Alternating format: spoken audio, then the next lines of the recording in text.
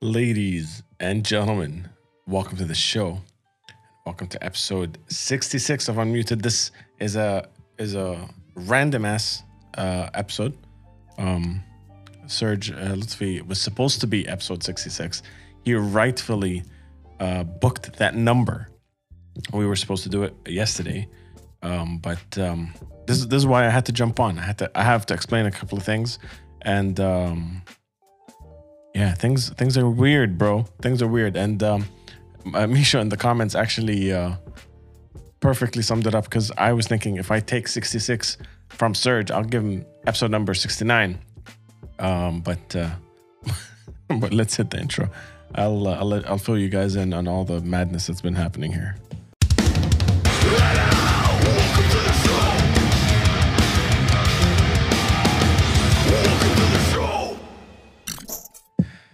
So it's been a crazy ride. Absolutely fell in love with having guests over for the podcast. Everything was going super well. And then now I'm not going to be able to have any guests come on the show, at least not in person, which is upsetting, because I was very, very happy having people come over. But what happened is someone that we were in contact with tested positive for the Rona. It's creeping closer and closer to us, man. It's creeping so close to us right now. Someone that we know tested positive, and I'm just we have to quarantine. We all got tested, and it's they don't even say negative. They say not detected when we got tested, but we're not detected by the Rona, but we still have to quarantine for 2 weeks, and so that's why the podcast can't happen anymore. The podcast is completely on pause, and I had Serge Lutfi lined up. I had Carla from Asper Casper lined up. I had a whole bunch of people that are super cool, and I was very, very excited to talk to. But I'm going to continue the podcast with all the international guests, the ones that I was supposed to do on Zoom or Google Meets or whatever, and then get back to having guests over for the intimate conversations once these 2 weeks are up. So it'll be interesting, man. I don't know.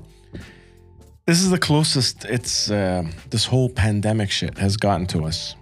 Because I don't know a single person that tested positive up until right now. That's the only way this is the closest it's ever been to us. And we're already like super paranoid, super freaked out, very spray everything with the, what's it called? The sanitizer. Inject it in your veins like that guy said.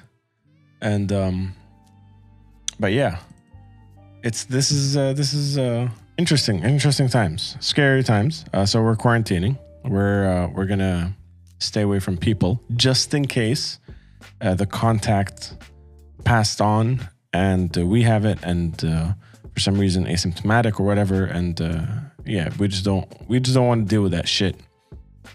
They don't even tell you if you have the antibodies. No, that's a whole different test. Misha's asking in the comments. That's a whole different test. I think the swab only tells you if it detects the virus or not, and then the antibodies test is a whole different thing. But that we did the drill into the brain test, where they put the swab directly into your brain cell. But yeah, interesting times. Has anyone else gotten this close to it, or have you had it at all? I don't know anyone that has yet, but it's super interesting, very, very interesting. I also wanted to tell you guys, other than that I would like to officially give Surge episode 69. It's just as good as 66. You can't complain if you get 69 instead of 66. It's just as good. But Serge Lutfi, the vocalist of Aramaic and Verdict, wanted 66 because it's 66. It's cool. It's a metal's fuck number. It's the closest we're gonna get 666 before that actual episode ever airs on Unmuted. I think if we ever get to episode 666, Serge, no matter where we are in the world, Serge is the one that has to take that episode. But he's gonna get 69, and we'll see where it goes, man. I don't know. It's a weird fucking time in the world. I'm being super reflective and inward thinking, and like just thinking of all the shit that led up to this point. I know it's a little melodramatic. I mean, someone that we know tested positive, but like this is as close as it got to us, and we've been like aggressively social distancing. We've only seen very few people in very few small circles that we definitely know were safe and all that stuff. So it's interesting times, like I said.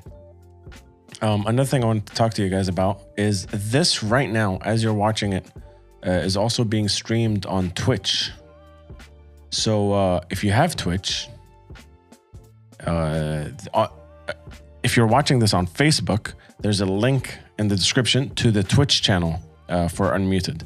Because I think I want to start streaming on Twitch a little more. A lot of people have been telling me about Twitch. A lot of people have been saying they prefer especially streamed video content on Twitch. So I was thinking maybe the video portion of, I did a little poll also on Instagram. I was thinking maybe the video portion of the podcast can go up on Twitch, streamed there, as well as Facebook. And then the audio would still go on Spotify and all that stuff. So, but at the same time, Twitch gives the option of doing other shit, because like yesterday, I streamed myself recording vocals for an old Svengali song. So I redid the vocals for the very first song we ever released to see kind of just how I vibe it, and because my voice changed a lot over the years, and to see how it sounds right now and how I layered it and stuff. So stuff like that can go on Twitch, because I don't feel that kind of content necessarily lives on Facebook very well. Misha's saying we had a person in my company who has it, but we are very strict with the measures. She stayed home. Yeah, man. I think I don't know if there are any companies out there that'll force anyone to go, even if they felt ill at this point.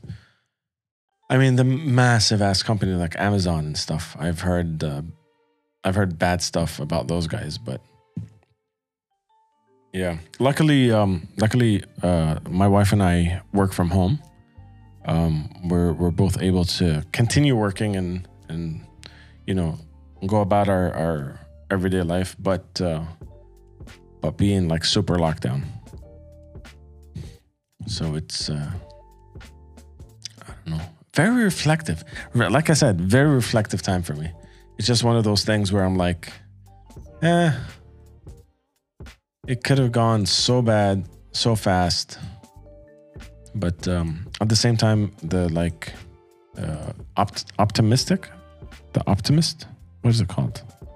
That guy in me is just like, well, whatever happens, you get the antibodies. It'll suck for a while, but you'll beat it, be healthy, be all that, and it'll be over. But still, just thinking about like,